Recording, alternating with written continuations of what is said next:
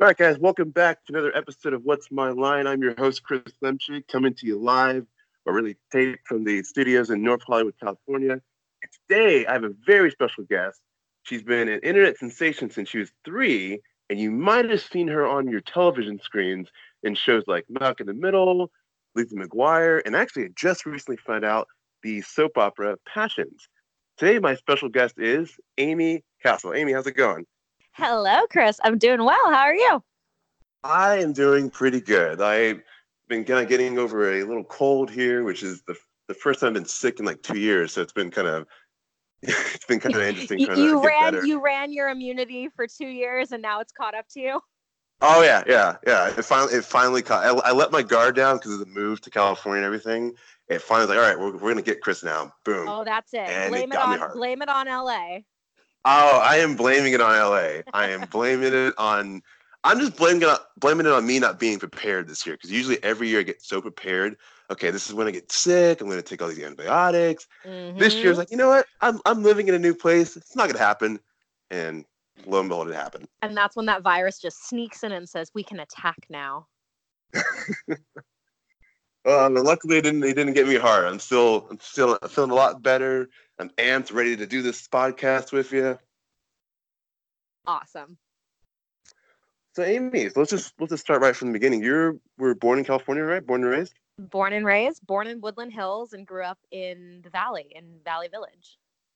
Is your family originally from California too, or? My mom is. My mom is from Van Nuys, and then my dad is actually from Ohio, really close to Cleveland. Oh, nice. Have you ever been to Ohio?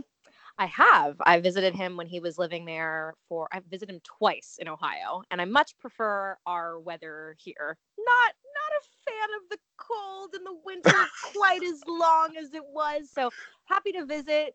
Definitely an LA girl through and through. Gotcha. Well, like I said, we'll just start all the way from the beginning. I mentioned that you were an internet sensation at the age of 3. You did a song called the Cupcake Song. Yeah. What was that like? How did it, first of all, at the age of 3, and that's like, what, 1995? So it's like the early stages of the internet, right? Oh, yeah. It was 94, and I was 3, because I hadn't had my 4th birthday yet. So, and it's funny because anytime I see comments on the video online, I don't know why. I guess people are not good at math because they think I'm like every other age other than 3. Like they think that I would be like 15 now, or I don't know, but I get like all these other ages. So yes, I was 3 and it was 1994. So you can do the math of how old I am now. But yeah, it was this very... That's her age. Oh, what'd you say? I said she's 15 now, so that's her age. Right? But no, I mean, it's the craziest, like most unexpected thing that has happened in my life. I think with like any viral video, you don't know what is going to make it viral. And people nowadays definitely they try to kind of have like a little bit of an edge up and say like, oh, we're going to make something that we think is going to go viral. But this was so far before any of that. So the official story, I'll set it all straight, was my parents are both songwriters, and my dad is a singer as well and producer. And my mom was writing all of these little bits of songs when she was pregnant with me. And then after she gave birth to me, she went to my dad and she said, "Hey, can we record this album of songs?" And so it was going on for many years. I grew up with this recording studio in my living room. And my parents, along with our dear family friend, Dick Williams, who was Andy Williams' brother, were in our living room, and they were writing these songs, 11 original songs. And my dad is the voice on the majority of the songs, the lead singer. And then I had little featured parts, on a couple of songs here and there. And then they decided that they were going to have me sing the Cupcake Song, which was originally written by my mom to me as a Valentine that year. So I was 3 and I grew up in the studio. So it was kind of just normal for me to be, headphones put on me, hear Amy sing into this microphone. And I didn't, think anything different of it. And if anybody's actually seen the video online at the end, it's like, okay, now I'm done. Like, it was just, I was kind of calling the shots on that. And I was just, it was like a little family thing. And my mom was recording it and had absolutely no clue that it was going to go viral as it did. Not a clue at all. That's crazy. You must have been like the very, not like the first, but like one of the first viral videos.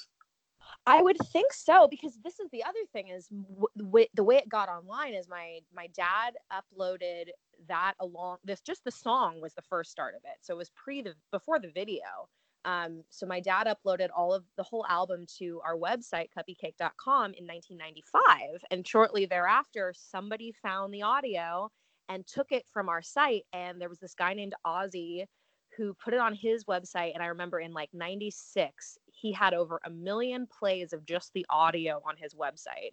And from there, it just grew like wildfire. And we were getting all of these emails from people all over the world saying, oh, like I had that song in my music box growing up, or oh, that's Justin Timberlake singing when he was a kid. Like it was crazy to me, where everybody's imagination, they just would like come up with all those stories. But no, my mom wrote it, and people's imaginations ran wild.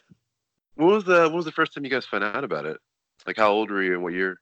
I think I was probably 6. I mean, it was like very shortly after. I might have either been 5 or 6 when we started getting all this traction on it, and people were emailing us, and that guy had the plays, and then for a while we were off of our website.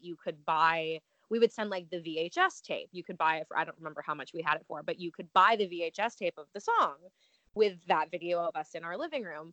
And so then it wasn't until I think it was like 2009, 6 or 9, where I started already getting into YouTube. And then I did a search on YouTube of Cubby Cake, and I saw that there were like tens of thousands of people that were lip syncing the song, because between the time we originally uploaded it to then, it was everybody's ringtone. It like had, for whatever reason, gotten very popular in the Philippines and all of like Asia.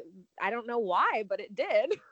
And and so I saw that everybody was doing their lip syncing version of it, and so I at that point said to my parents, okay, I think we should upload the actual video. And so, but at that point I was still like kind of not fully embracing it, because I was still a teenager, and I was like, oh, this isn't, I didn't think it was cool for whatever reason. Now I'm fine with it. But so I didn't upload it to my YouTube channel. We uploaded it to my dad's YouTube channel.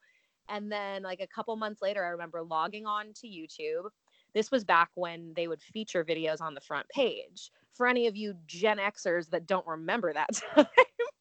So I logged into YouTube, and I thought that I was on our channel, and it was the front page of YouTube, and we were featured. And so that was pretty crazy. Yeah, that's crazy. And it's funny. It's funny. It's good that you're okay with it now, but I can picture myself too if I was in your position. Like if I was like 14, 15 or 16, like seeing it, like this young video of me singing, I'd be like, yeah, I don't really want to put that out there. So I totally get that. Right. And so that it's like looking at like your like child photos, like, let's just keep this like buried somewhere.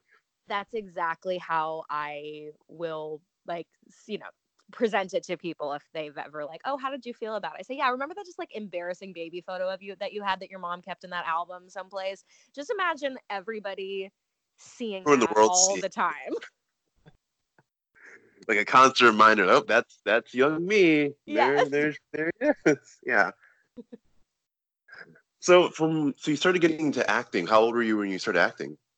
So the first time I started acting professionally, I was 8, but I started long before that, because I've always been a performer, and I would be in my high chair watching I Love Lucy and Lamb Chops play along, and I was just fascinated with the remote, and I were best friends, because I would just play something and then rewind it and play it and rewind it, and I just had that curiosity from day one if I wanted to mimic, and I wanted to learn, and then of course I wanted to perform for my mom and get as much attention as I could. True only child in that sense. And so I remember one day I spent the day watching Vitamin to Benjamin, and I was 4, and I went into the kitchen and I recited the whole thing to my mom, and she said, okay, I think we probably should get into some classes. So I started taking ballet, jazz, tap, bunch of different dance, singing, and little basic acting classes at this performing arts school. And then I got my first agent when I was 8. And then it was my first theatrical audition, 5th audition total, when I got the role of young Allie on Ally McBeal. Oh, wow. when you I don't know if you can remember it really well, but walk me through that audition process of getting Ally McBeal. Oh, I remember it really well because up to that point, my grandpa was actually the first person who said, "You look like you could play the younger version of this girl on this show on Fox, Ally McBeal." But it was a pretty raunchy show, and I was 8, so my mom wouldn't let me watch full episodes of it, but she would let me see like selected, approved scenes from the show, and I would dress up in like a little lawyer outfit and recite these, monologues that she would do. And then when I got my first manager and then agent, they said in the meeting as well, they said, "Wow, you look like you could be a young Callista Flockhart." So shortly after I signed with them, we got the call one day from my manager that said, "All right, they're looking to cast a young Ally McBeal, but the audition's closed." And I had no credits, so they weren't going to just like see this random total newcomer. So my agent actually ended up faxing over my headshot, and they said, "You don't understand. She looks exactly like her." Once they got the fax, they said, "Okay, we'll see her." My dad says to me, "Don't come home without the part." My mom drives me down to Manhattan Beach. I remember I sat in the waiting room and I had homework, and I was just like doing my homework. I just tried to be on my best behavior. And I remember walking into that room, and it was pretty big. Like, I think all the producers were there. But I wasn't nervous. I just was like, okay, I'm here to do my job. Like, I just had always been that way. And in the audition, they were asking me to pretend like I was seeing a unicorn, because that was what the first episode was. She was flashing back to seeing a unicorn because it had that supernatural fantasy kind of aspect to the show. And I remember just doing what they told me to do. And afterwards, I said, "Okay, great. Thanks so much." And then when my mom was driving me back home, I was in the back seat pretending to answer the phone and practicing what I would say if I got the call. Like, that was just me playing pretend as a kid, but now as an adult, I look back on it, I'm like, "Ooh, look at me. I was doing like law of attraction and manifestation from day one." Yeah. So I'm practicing answering the call. Anyway, my mom drives me home. I get upstairs. My dad has the camera rolling. So we actually have this tape, and I have to find it somewhere because he says, "Hey, so how did it go?" And I said, "Oh, it went really well. I think it was good." And he says, "Well, guess what?" And I said, "What?" He says, "Your agent called, you got the part." And I just flip out on tape. I'm so excited. And so the coolest part of that for me was he said, "Don't come home without the part." And then they called before I got home. So it was a pretty cool experience. Yeah, I'd say so. Yeah, you should definitely, if you find the tape, definitely post that reaction Oh because yeah, I yeah, have to. It's on like one of those mini DV tapes that I have to find. I still have the camera so I can transfer it in. so you get the part of young Ally. How many episodes is it for? I ended up doing 8 episodes over the course of 2 years. Oh wow, okay, good. So you got a good little steady gig there. Yeah, it was cool. It was like back when I was a kid, I I mean, there's so many, like, almost being a kid is better in almost every way. But I remember just like that naive, like, knowing everything was going to work out, because I remember like the year would start and I just knew that I would work every year as a kid, and every time up until I was like 14, even if it was like halfway through the year, I knew in the fall I was going to book, and I booked. And a big part of that was that consistent work of Ally McBeal over 2 years, and the whole cast was just amazing. And it was a pretty special first job. Like, having David E. Kelly as your first boss is not something that every 8-year-old gets to experience. So I feel to this day very grateful that that was my beginning. Right. Yeah, that's a good way to start out, right? Oh yeah. So then, yeah, from Ally McBeal, what's your next gig after that? I think the next one I did after that was I did this little, oh, it's funny. I did this little episode on the Norm Show with Norm Macdonald and all these random cool people that I got to have this scene with. It was the most just like random cast. It was Laurie Metcalf, it was Faith Ford, Artie Lang, Norm Macdonald, and they were all like, I remember they were all so cool. I got photos with all of them, and I was an orphan, and it was the scene where Norm was bringing all of these toys to the orphans, but they were these just like cheapo toys where she took like household items and tried to like make them cool, and all the kids in the audience, like in this little room, were all just like freaking out that like we don't want to be there, we don't like his toys. And so it was a funny scene. But that was the second gig I did. Nice. That's good. It's a good little transition from Ally McBeal to Yeah. with Norm Macdonald. When you eventually go to Lizzie McGuire, was that and that's on Disney Channel, I believe, right? Yes. So when you get the audition, is it through Disney or was it just a standard, hey, your agent found the part and just try out for it? So we got the call from my manager, and the thing that was cool is I'd actually been into casting the year before for a different role on the show. And Robin Lippin was the casting director. And I remember I went in and she told me in the room, she said, "Great read, but you're too young for this. We'll keep you in mind for something else."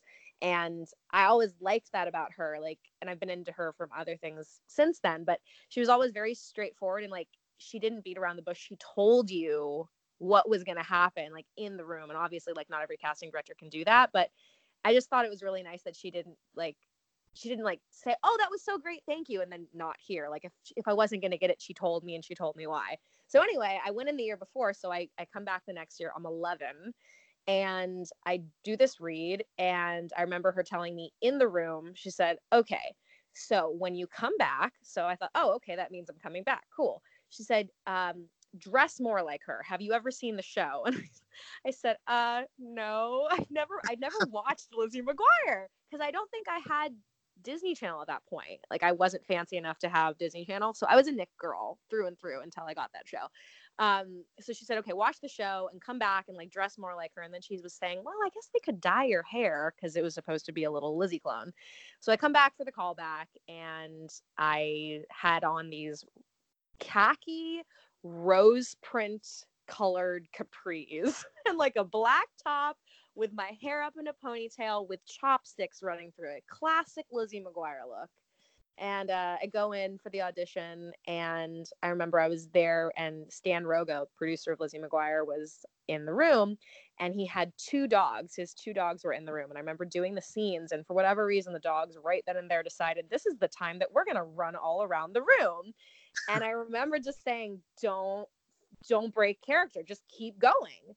And they said at the end, they're like, "Wow, you were so focused, you didn't." And I don't know, I kind of think that may have had something to do with me getting it, that I just stayed focused and I didn't let anything distract me. um, but that was by far, like, I look back on all the experiences that I've had, and there was something pretty magical about getting to do that show with Hillary and everybody, especially at that time in history, because we filmed September 10th through the 14th of 2001. So we did the Oh table wow. read and everything, and it was our second day of filming that 9/11 happened.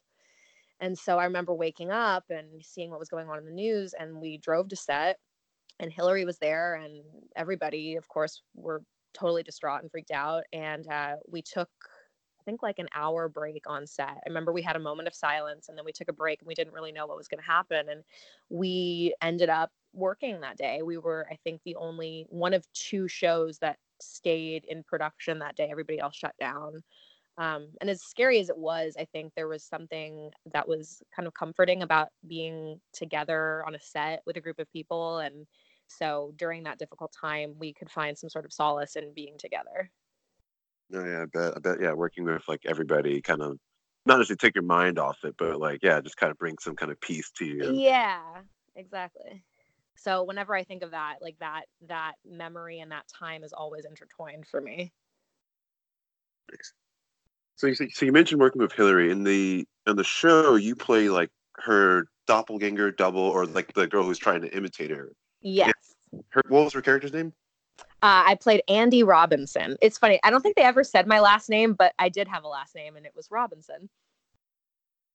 You know, it's speaking a little sidetrack. It's always so funny, like when you like audition, you see like the full character's name, and then say you get the part, and then you play the character, and you realize, oh, they never actually said my full name on the entire show. Yes. I would just think it's so weird. I was like, oh, somebody put like time and effort to It give this is. person a name, and It's we don't so even get to true. say the full thing. That's like, oh, that's weird. I feel bad for the person who just had to come up with the name. Like, they're sitting there watching. It's like, okay, say the name I created.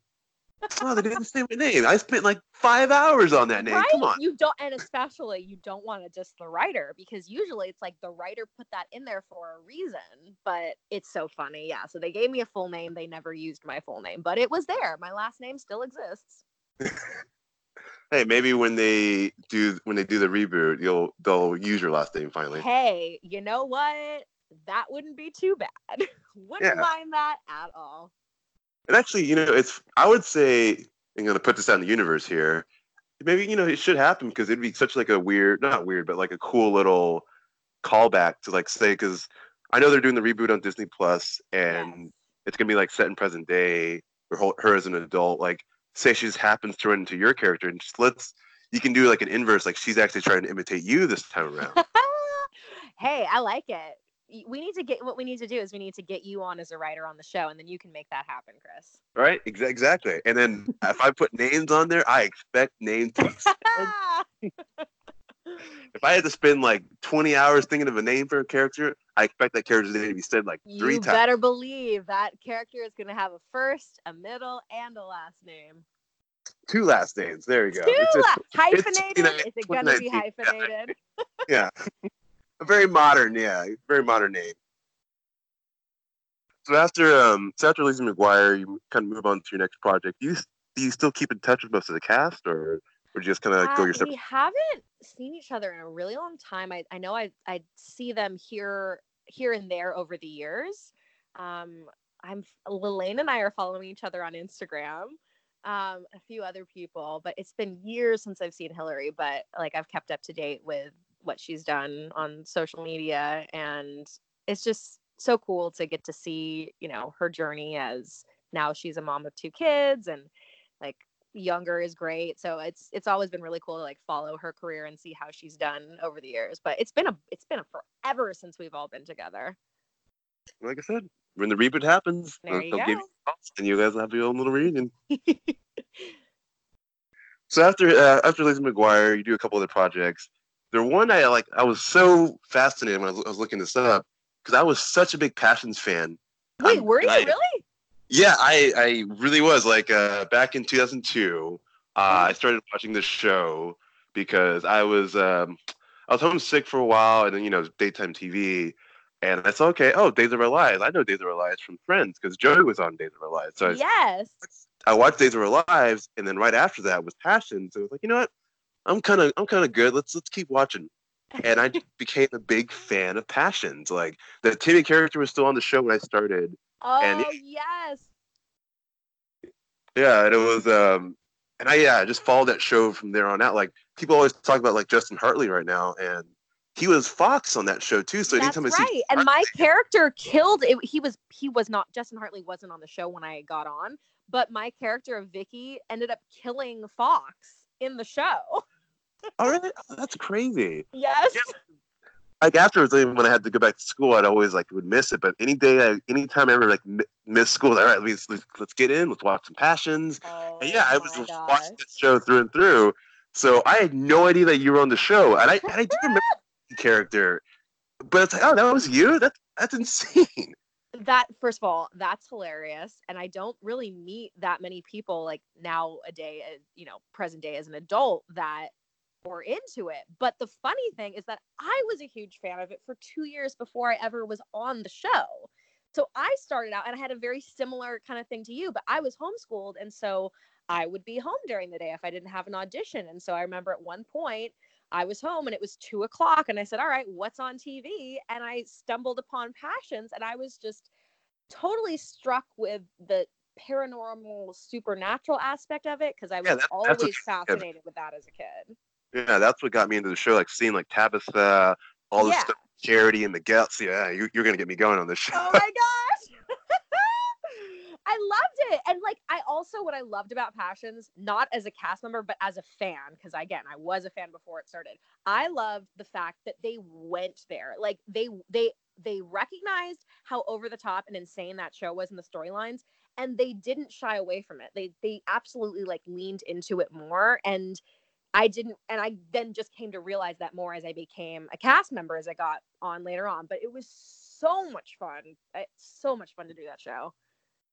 Yeah, I bet. Like I said, after hearing this, man, I really wish I would have known that before. I would have asked Passions. Like, well, I well, think the reason why you may have not, so what they did is they brought me on as a character to like entice people over to DirecTV, because what went down was they decided to add like a fifth hour of the Today Show on NBC. So it bumped their schedule, and Passions got the short end of that deal. So what happened was DirecTV had a new channel called the 101, and they ended up, I don't know if it was buying or just transitioning Passions to DirecTV. So they brought me on as a new character, and I was on the last 5 episodes of Passions on NBC, and then the rest of them were all on DirecTV on the 101. Gotcha. Yeah, I remember because I never saw it after the DirecTV move. Yeah. The stuff I would see would be like later on, like, oh, Passions continued on after NBC. All right. Yeah. Let me see what's going on here. But so they brought you on just as a way to entice new viewers. And how long were you on the show for? I was almost a year. I think it was like 41 episodes that I did total.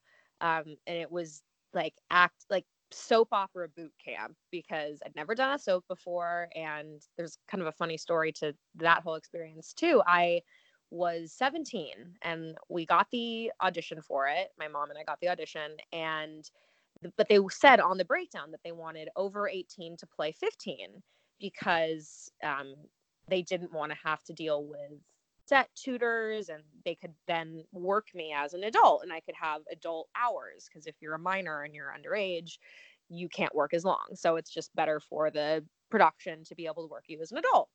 So I get the breakdown, and my mom and I say, okay, well, they want over 18. So the chance of you booking this is probably not super high. So I didn't go to a coach to work with my acting coach to, work on the part. So my mom and I just worked on it together. But the funny thing was, when they faxed me over the scene that I was going to be doing, since I'd been watching the show for 2 years, I knew exactly what was going on. Something in the scene was about Sheridan and Louise and this whole deal, and so I think part of what helped was just not. It's not that I didn't take it seriously, but the pressure was kind of off, because I didn't think that I was going to get it. So I think I just wasn't as nervous as I may have been, or maybe I was a little bit more free in my performance. But I got the call back, and then I was the only one under 18 on the callback. And so I went in and I did that. And then about an hour later, we got a call from my manager, and they said, okay, she booked the part, but she has to get her high school diploma today. Oh. And my mom and I looked at each other like, I'm sorry, what was that? Because I had to basically test out of high school and have a diploma, so that they legally did not have to have a set teacher for me, because they wanted to work me as an adult. So I ended up getting what they needed me to get, but then later on down the road, I ended up actually testing out, and I got the CHESP, so I got an official, test out of a degree. So, but for that day, yeah, the movie industry is a crazy one, guys, because I did have to procure a high school diploma in one day, and we did that. Well, there you go. They're like, all right, you got the part. All right, now it's time for you to graduate. Here we go. Yeah, it's like, what? First of all, I didn't even know that was a thing up until that point. I didn't know that you could do that. Yeah. I mean, me neither. No, that's interesting. Fun little factoid for you there. All right, so you graduate high school, and you go right into your job of passion. What are those hours like? Because if I don't know people who don't know about what a soap opera is, it's every single day is a new episode. What's it like? What's the schedule like? Yes. So that is the crazy thing. And I can only speak to our setup, because I'm not sure what it's like on the other soaps that are still around today. But what we were doing is, not only were we doing like our traditional soap schedule, but we were experiencing a cutback, because they downsized when they switched us over to DirecTV. So we used to be on 2 sound stages, and we just condensed to 1. So they actually they had some layoffs with the crew, but we would film at least 1 episode, and sometimes parts of a second and or third. So we were really going fast with it. But the traditional thing was, we would start around 7 or 8. I'd get there at 5 or 6 some days, and it would run very much like theater, where we did everything pretty much in order, unless there was some big scene that would have been easier to film in the beginning of the day. But what we would do is we'd get there, and then we would usually do our dry blocking at the beginning, which is our rehearsal. So we would go to set. There wouldn't be any of the camera or lights or anything, and we would meet with the director for that episode. We would have different directors, kind of rotation. So we'd meet with the director. We'd go over where the movement was going to be for the scene, and then we typically had 3 cameras. So that was a whole new process for me to learn of it. And I'd done a little bit of theater growing up, but more of like scene study and camera work. So it was a really cool experience for me to be thrust into this world of soap opera and actually learn that it's quite similar to theater. But then in addition to the dry blocking of where you're going to move, you have to know like which camera is going to be on you when, and that definitely can affect your performance because you want to make sure you're getting the best coverage and what angle. So it's like a whole art form for soaps. Gotcha. So you do Passions for a year. Are you there for the final episode? I don't think I was in the final episode. Oh, because this, spoiler alert for anybody that's not caught up on Passions, you might want to stop this playlist right now. But if you're good to go, so what happened was I teamed up with the serial killer rapist that was in the town of Harmony named Vincent. He was also a hermaphrodite, so we had some very juicy storylines. So we teamed up together to poison the entire town of Harmony with this poison mushroom sauce that we put on the steaks at somebody's wedding. I don't remember who it was. And we were successful in killing everybody. And then Tabitha escaped from wherever she was. She came back. She brought everybody back to life. I think there was something to do with like Timmy from like the afterlife coming, like his energy was there to like make it happen, of course. And then we were arrested and we were taken away by Sam, the town sheriff. So we were not there for the final episode, but our storyline did end with us being trotted off to jail. Well, I mean, you did try to poison the entire town, so. I guess you could say we had it coming. Yeah, I would say so. Yeah. So after you get thrown off to jail, what's your next project after Passion? Is that when you start your YouTube channel, or? So that was really when I started focusing on YouTube, because I actually started doing YouTube in 2005. I started when I was 15, because from 14 to 17, I was not booking. I was still going out on auditions, but I looked older. I didn't really look my age, and as a result, they wanted older. They wouldn't cast me as older because I was underage, and that whole thing with Passions was they want older to play younger. So during that time, I was auditioning, but I wasn't booking, and fortunately, that was when YouTube decided to come into existence, because I cannot stress this enough how it was the perfect time to be growing up, and it was the perfect time to be 15 and be an actor and creative and have an interest in technology and the camera, because I would be at home. I would be either working on a script for an audition or, not going out to parties because my mom was very overprotective and that just wasn't my life. So I had a lot of free time at home when I wasn't doing my school, and I discovered YouTube. And so it was the perfect place for me to come up with these little sketches and shoot stuff and edit, and like it just got me being creative and also proactive in being creative, because I would be in my room by myself, and I said one day, oh, I want to do a stop motion animation. I'd never done that before, but I just have always been that person that wants to figure it out. So I did like a 34-second stop motion animation where I made a heart on my bedroom wall, and I remember it took me like 5 hours, and I just was so immersed in it. So yeah, YouTube started, then I started doing Passions, and then after Passions, I started going back into YouTube, and that was when I started doing my What's Amy Eating videos. Sure. So, before we get into What's Amy Eating, do you remember your first couple of sketches? What were they about? I do. So the first YouTube video, I think the first one I ever did at the time, my childhood best friend Erin Sanders and we were doing these little sketches because we were very influenced by the Amanda Show and all that, and she grew up doing Nickelodeon and I did Disney. So we came together and we did a sketch called Turn to Tofu, which is still on YouTube. You can search it and watch it. I remember it was during one of our sleepovers, and we wrote this sketch out in like probably 30 minutes, and it was very much in the vein of the Amanda Show, and it was basically our over the top commercial to try tofu. That's what I'll say about that. In a way, that's your first What's Amy Eating? You know what? I never thought about that, but you are so right. That's funny. Yeah, see, like, yeah, you shot the pilot for What's Amy Eating. That's right. It's so true. Eventually, years later, then you actually pilot gets picked up by YouTube, and then you start your YouTube. Oh my gosh, that's funny. I never thought of it that way. Yeah. So you start What's Amy Eating? Is it like where you just decide, okay, I'm a foodie, I want to kind of share my recipes around, or is it something you just wanted to do for fun? Well, it's so funny because I don't know if anybody was even using the terminology of foodie back then. I really wonder, I should look it up and see when the first person, or when it was like first publicly acknowledged that that was a thing. But yeah, so it would be, I was doing little sketches. And the other thing was Aaron and I were doing a series of videos at that time called The Amy and Aaron Show.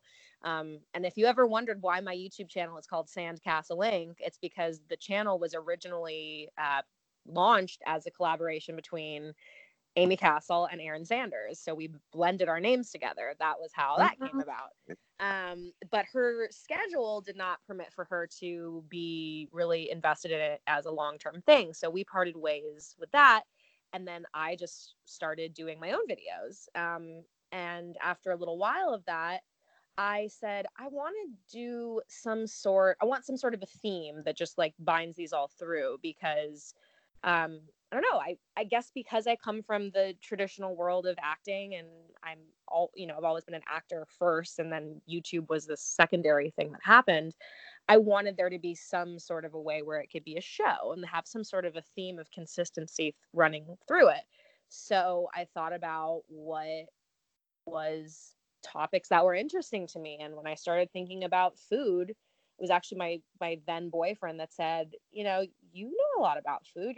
Your mom's a personal trainer and you were raised all healthy. And when I turned 18, I had some money from my Coogan account that you save when you're acting as a kid. And I started going out to different restaurants and trying different foods. And in a way, I think because I was raised with my mom being so overprotective and caring so much about me, the way I rebelled was with food, because I was like, ooh, I'm going to go out and I'm going to try all these restaurants. And I was going out with my first boyfriend, and we were going to sushi and sitting at the bar. And I remember he said to me, life's too short to eat shitty food. And it stuck with me to this day. I was like, you know what? You're right. And so I was exposed to all of these restaurants, whereas I grew up with my mom just making me all these healthy meals at home.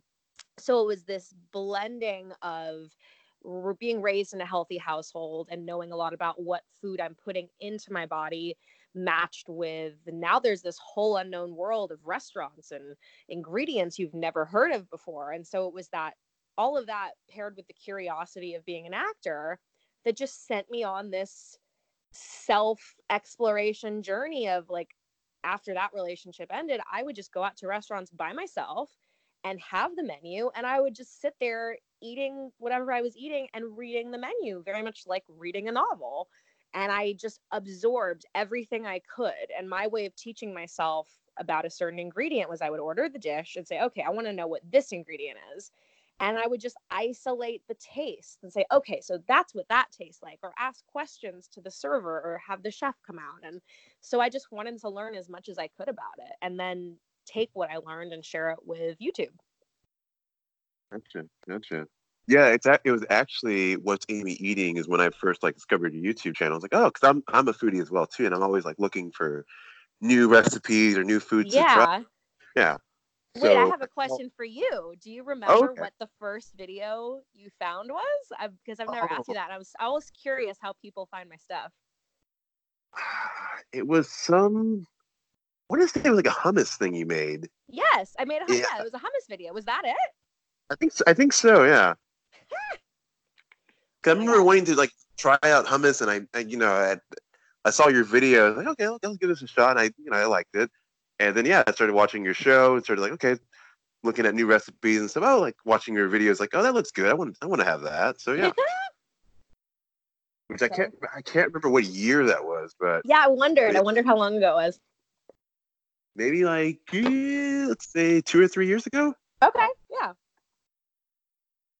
Which then, because then it gets crazy. It's like how, oh, this is the girl who was on Lizzie McGuire, and then now recently the girl who was on Passion. So she's been all over my screens this whole time. So it's funny. So funny. Oh, the one that we didn't touch on, and I'm only going to say it because I'm such a huge Breaking Bad fan and Bryan Cranston fan now. I am very proud of the fact that I got to do a Dance Dance Revolution contest with Bryan Cranston on Malcolm in the Middle.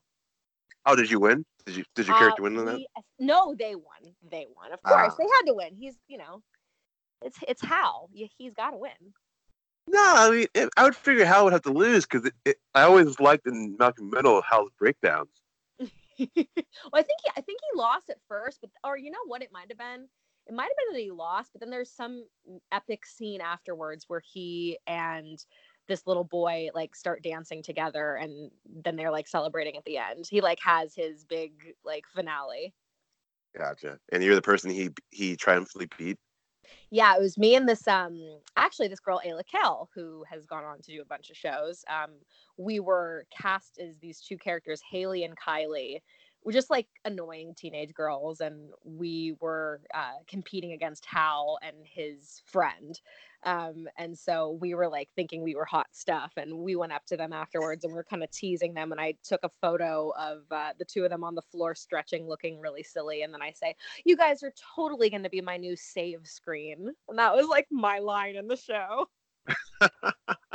Also, whoever called it a save screen, it's a screensaver. Right? Yeah, that's such a weird. I knew it was like some writer that didn't know anything about technology and just said, "Oh, sure, it's a save screen. That's what we'll go with." Yeah, or maybe in a couple of years, people are going to start saying "save screen." You're just ahead of the time. Exactly. So you do what's Amy eating, and you get this YouTube following. Do you with the show? Did it lead you like to travel to more places, or did you just stay in California filming it? It did lead me to traveling to new places. It has been what's Amy eating in a way. It just kind of feels like my online food journal. Kind of. It's taken on so many different forms. It started out with restaurant reviews, and my idea at the beginning was I wanted it to be like video Yelp, because you could look online and you could see photos and read about a restaurant, but you're not really going to fully experience that restaurant until you're in that restaurant. So I wanted to make an experience that was the closest for the viewer to feel like they've actually visited that restaurant. And from day one, I wanted it to be like you're coming along with your best friend and you're just having a meal together. So that was the approach I took from it early on, and I wanted everything to have a little bit of a healthy twist, since that was my foundation and my roots growing up. And then as I started doing those, I realized that not everybody that watched my videos was only going to really super appeal to a small demographic that could actually go to those restaurants. So I wanted to do videos that could reach more people, and more people could feel like they were a part of it, because I wanted it to be interactive. So then I started doing these product reviews where I would go to Whole Foods and go to Trader Joe's, and this is just who I am when I go into a grocery store. I turn into Sherlock Holmes, and I want to read every label and just learn as much as I can, because I see the grocery store as a huge educational opportunity where you go in and you learn about different things that you've never heard of before, and you can try something new and just have all these different experiences. And I think a lot of people will just see it as, oh, we're just going to rush in and out, and you have a list and you stick to the list, because not everybody has the time to do that. But being a sometimes out of work actor, it was just the perfect marriage of time and opportunity. Well, let me ask you a question here. Trader Joe's or Whole Foods? Ooh, I'm going to say neither. Erewhon. Okay. Right. I mean, if there was one grocery, I will just be honest. If there was one grocery store that I could just only shop at and like have unlimited, like I can have anything I want from the store, it's Erewhon. Have you ever been? No, haven't been. Oh, it's that. First of all, everything's too gosh darn expensive, but like their deli case, it's insane. Like their deli case is like the best restaurant ever. You could just eat from their deli case forever. Like some markets you go and you're like, okay, I guess I'll get some of this tuna salad or chicken salad. They have pesto, mung bean, casserole, whatever, with just everything there is, it's so good. They have a bunch of different ethnic foods. They have these amazing like brown rice, like crispy balls that have this really good sauce in it. That's a terrible description, but I promise you they're delicious. Yeah, I'll have to check it out. I'll search for it, and I'll let you know what I think. Yes. So since you like traveling, what's the best place you traveled to? Ooh, I would say that my favorite experience travel wise has got to be when I went to Japan last year. Ooh, Japan. Okay. How was what made you go to Japan? What made me go to Japan was I had an experience where a couple of friends were already over there. I was talking to one person in particular, and they said, I said, you should come. Like you just think like sometimes people invite you and they just like offhandedly, like somebody says, oh yeah, you should do that. And you'll say like, okay, yeah, I guess I should. But for whatever reason at that time in my life, when this person said, you should come to Japan, I thought about it. I said, what if I actually went to Japan? Like, what if I really did that?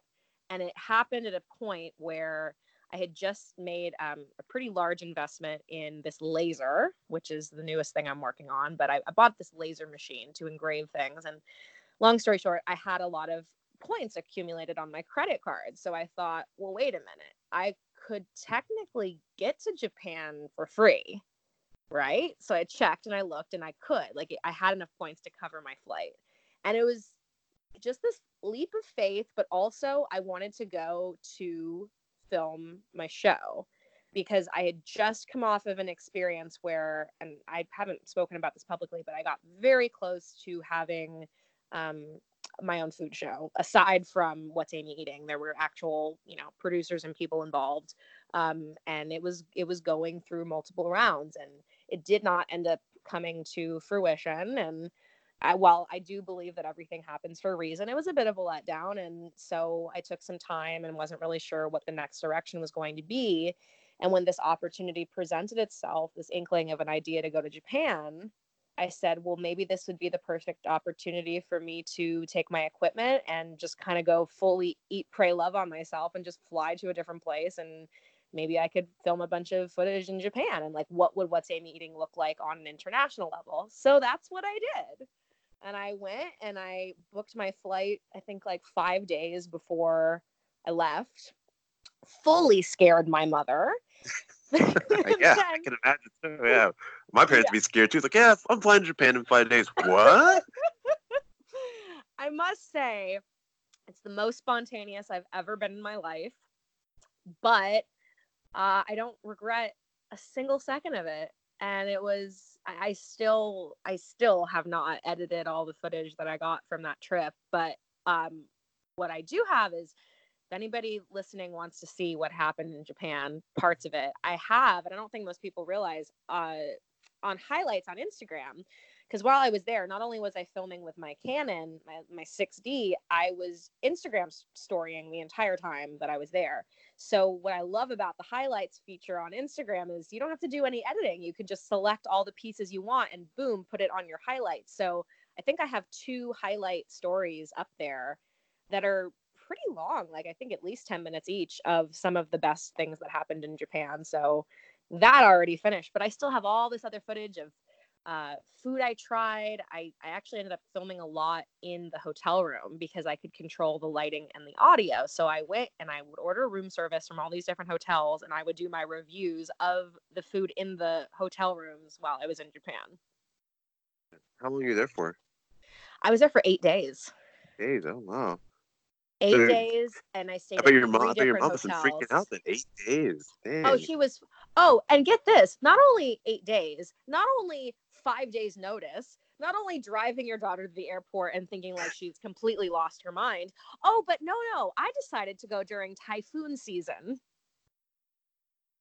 And so I was there during Typhoon Cimarron, and please, anybody listening, go to my Instagram and watch. I don't remember if it's Japan 1 or Japan 2, but it's all documented. I was trying to be conservative on how much I was freaking out, but I've never been in, like, I'm from LA. I haven't been in serious weather. The worst we have here are earthquakes. I was like secretly freaking out that I thought the typhoon was going to come and I wasn't going to be able to come back home. I was just like, oh my gosh, this is it. What have I done? And it was definite. I went through so many emotions on that trip. Jeez, yeah, I can't imagine ever being in a typhoon. I'd be freaking out as well.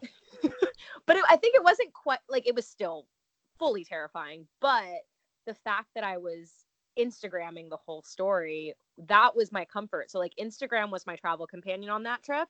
And I remember, like, during the worst of it, I was in the last hotel that I was at, and there was this huge thunderstorm, and there was lightning and thunder and everything. And it was pretty crazy, and I was really scared, and I turned on Instagram, and I think at one point, just to kind of calm me down, I started singing. And I have to look back because I think it's on Facebook, but I just remember being in my hotel room in Tokyo and hearing all of this loud thunder and just singing to try to calm myself. And there were people watching from all over the world, and there was something very comforting about it, and also such a testament to Instagram and technology and the fact that you can be anywhere and you can press a button and people can watch you from anywhere else in the world. That just, like, that never ceases to blow my mind. No, yeah, me too. It's crazy how, yeah, like you said, you're in LA, but you can be reaching out to so many people, like in the Philippines or in Japan, or like Yeah. somewhere in China. Or like somewhere in Texas, like some guy named Yeah, Chris. yeah, true, true. Like, thanks Instagram making friendships since whatever year it became a thing. Yeah, exactly, exactly. So after Japan, you mentioned that you bought this laser and you started this engraving business. What's it called? Yes, so that is called Created by Castle. That is my newest endeavor. And last year, I just, again, yeah, last year was the year of taking chances and investing in myself. I had been seeing videos of this laser called Glowforge, which is what I purchased. And for the longest time, it was just kind of this, like, pie in the sky, like, oh man, that would be so cool if I actually had one of those. But I never really gave it much more thought than that. And then it came at a time where I was definitely at a bit of a crossroads last year with a lot of things in my life. And, you know, to be expected, I'm in my 20s and still figuring this stuff out. But I just wanted some way of being creative that wouldn't depend anything on how I look anywhere, because I'll always be an actor. And as crazy as this business is, I love it. But there are some times where I would like to be able to share my art, but it doesn't have anything to do with my appearance. And so I just had been doing Photoshop and graphic design. I taught myself that many years ago. And as I started learning more about this laser, I thought, oh, this could be, if I really commit to this as a business, this could be a really great side income. And who knows, what it will grow into. So I ended up purchasing this machine. It was not cheap, and I think I kind of leapt into it before I had answered all the questions that I probably should have asked myself before. So I just kind of took the nod of, like, from a Jason Mraz lyric, leap and the net will appear. So I leapt and the net has been appearing for the last year. But I taught myself this software, and I had never done any sort of engraving before in my life. So I entered into this whole new business, not knowing anything about it other than I wanted to learn everything I could. And I wanted to be able to create personalized gifts and just be creative and make a living from that, which I think any artist can attest to. That's the dream, is, like, be able to be creative with your art and then be able to support yourself. Like, sign us up for that. That's what we want. Yeah, yeah, definitely. How what's the best design, or in your opinion, the best design that you've done? Oh, that's a really good question. Well, I will say, so it's like two parts. One part of it is I'm amazed at just what the machine can do, because it can, the precision is the width of a human hair, and then the detail of it. So I've actually been doing a lot of photos. I've been engraving a lot of photos, and movie posters. I did when Once Upon a Time in Hollywood came out. I saw that poster and I thought, oh man, this poster is going to look so cool engraved. Like that's the thought I have now. Anytime I look at anything anywhere in life, there is this filter that is processing in my brain that's saying, ooh, how would that look engraved? Like I can't turn it off now. Anytime I go anywhere, that's what's happening. I'm like, how will this look engraved? And so I took that, but there is I guess the artistic part of it, even if I didn't design what I'm going to be printing, is I go in Photoshop and I have to optimize the image for engraving. So sometimes that's turning up the contrast. You've got the like really nerdy part of me coming out now, by the way. That's good. No, I'm about to start talking about nerdy when vector you're speaking your graphics. passion. Yeah, no, keep nerdy talking, because yeah, it's something you love doing. Yeah, I love it. So I have to optimize the image to be printed the best. So that's adjusting the contrast, the brightness, doing some shadows and highlights. So a lot of Photoshop stuff, and then printing it. So I love that part of it. But I guess my favorite projects that I've done, so I've been doing this one thing for people. I've been doing coaster cards. So I've been making coasters. I've been really focusing on that, because it's a fun little souvenir, and like I like collecting different things. Like I remember I used to collect shot glasses, so anywhere I went I wanted something that was small enough that I could take as a souvenir from a place. And so I had a really big shot glass collection, and then I kind of I didn't stop drinking, but I didn't want to drink as much, and I decided that I didn't necessarily want to just keep collecting shot glasses. So I stopped that, but coasters have kind of become my thing now, and I like to make them and just see like how I can personalize them. So what I do is, for friends, for their birthdays, I will scour my friends' Instagram, like thoroughly online stalk them, grab a photo that I think is going to be the most meaningful for them, and then I will write their birthday card on the back of the coaster. And so I've done this for a handful of friends, and I never get tired of seeing their face when they open their gift and they're completely surprised, like, oh my gosh, how'd you get that photo? And then I say, turn it over, and they read whatever message that I wrote for them. It has been so much fun to be able to give a gift that's personalized that much to friends. So anytime I get to do anything like that, it's definitely my favorite thing. This is like one little funny story about me here, and I guess a little personal thing about you and yourself. You're a spin instructor. Yes. And took 2 of your spin classes, and I'll say which completely wiped my ass. I was wondering. Oh yeah, the very next couple of days, I was like, oh my god, I can't move. Oh, my legs hate me so much. Yeah. Oh my gosh. Hey, but to be fair, you kept up. Like, you were not going easy on yourself. You were out of the saddle when we were out of the saddle, and you committed to it. So bravo. Yeah, I go 150% no matter what I do. Sometimes to my detriment, but you just got to do what you got to do. Yes. What got you into spinning? I guess it would probably be my mom. Well, my mom got me into fitness. So I would go to the gym, the same gym that she worked at. And I think it was probably when I was about 19 or so, I started taking this one spin class at my gym.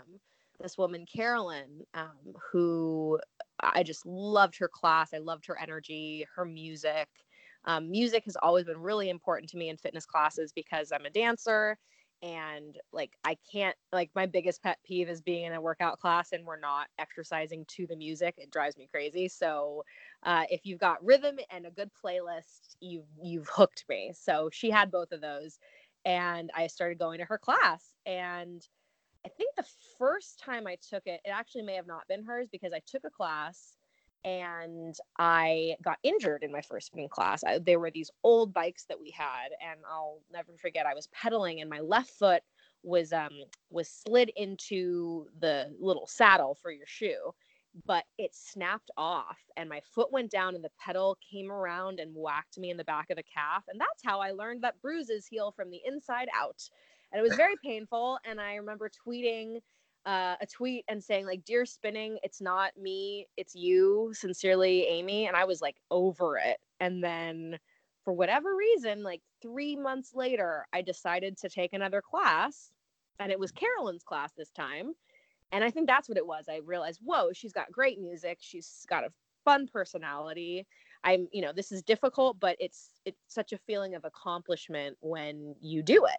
So after that, I became obsessed with spinning. And as anybody that is really into it can attest, there is something that just kind of clicks in your brain where you either hate it or you love it and you can't get enough of it. And the latter was what would happen for me.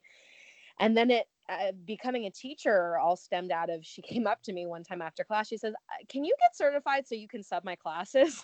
Because she could see that I was going for it. And I worked hard and I got strong at it. And then I think it was I think I was 22 when I got certified. So it was, like 2012. And then I got certified and I started teaching my classes. And it's been off and on since, off and on since 2012.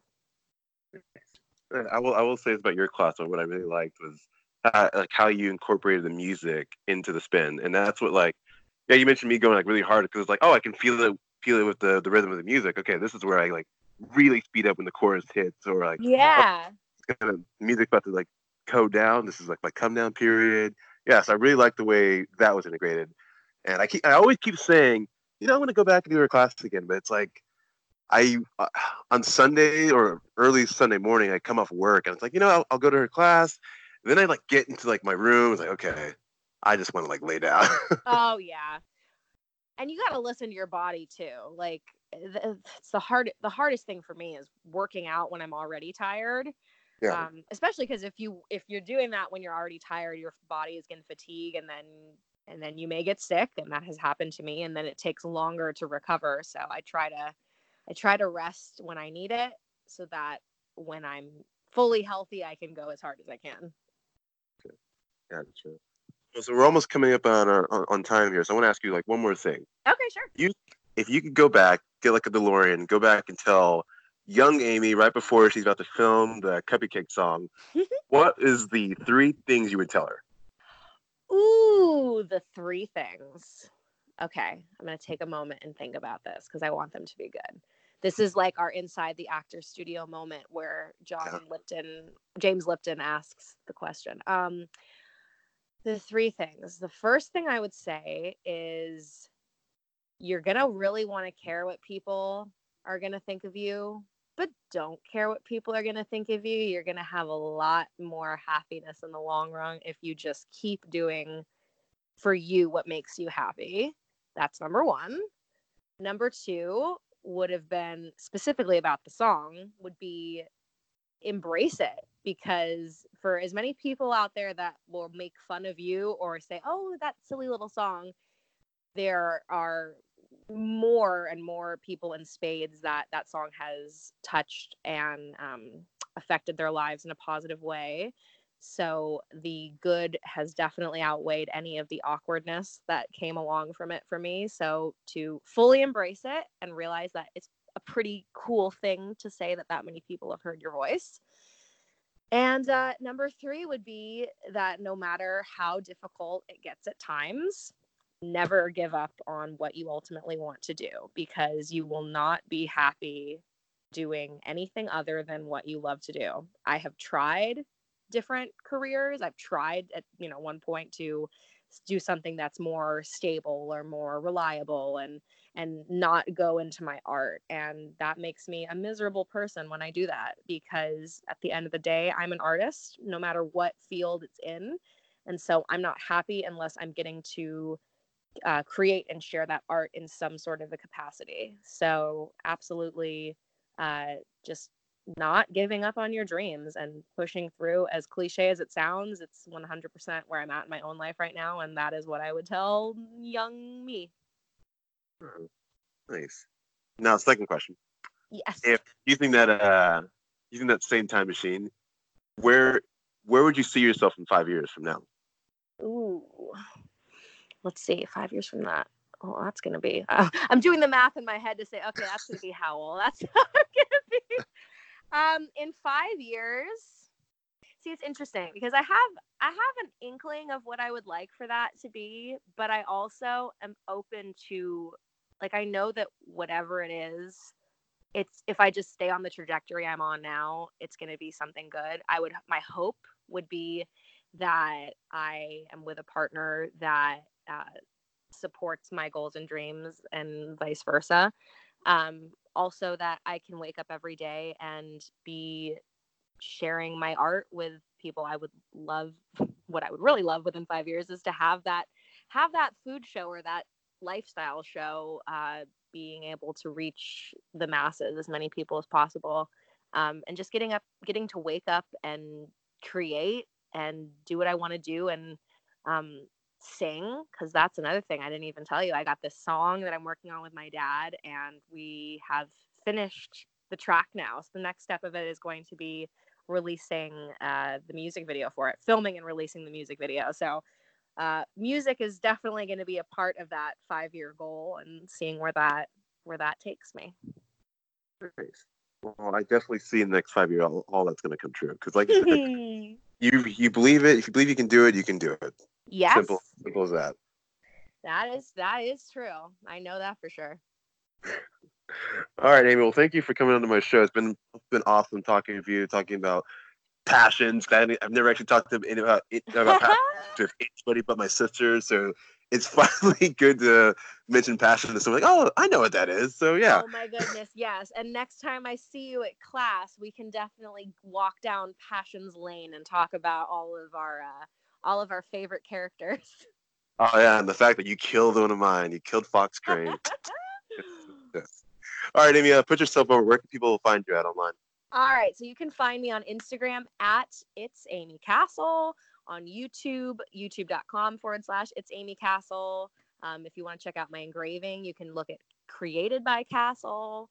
And my photography is Captured by Castle. So any sort of version of Castle, you will find me. But the main deal is Instagram. It's Amy Castle. It's Amy Castle. Like I said, guys, check her out on Instagram. Check out some of her engravings because, like she's mentioned, and her engravings are awesome. Like that Once Upon a Time in Hollywood poster on the engraving is very, very cool. Definitely check it out. Thank you so much. No problem. All right, guys. Thank you guys for listening. I will see you guys next week, and this is a wrap. Thanks.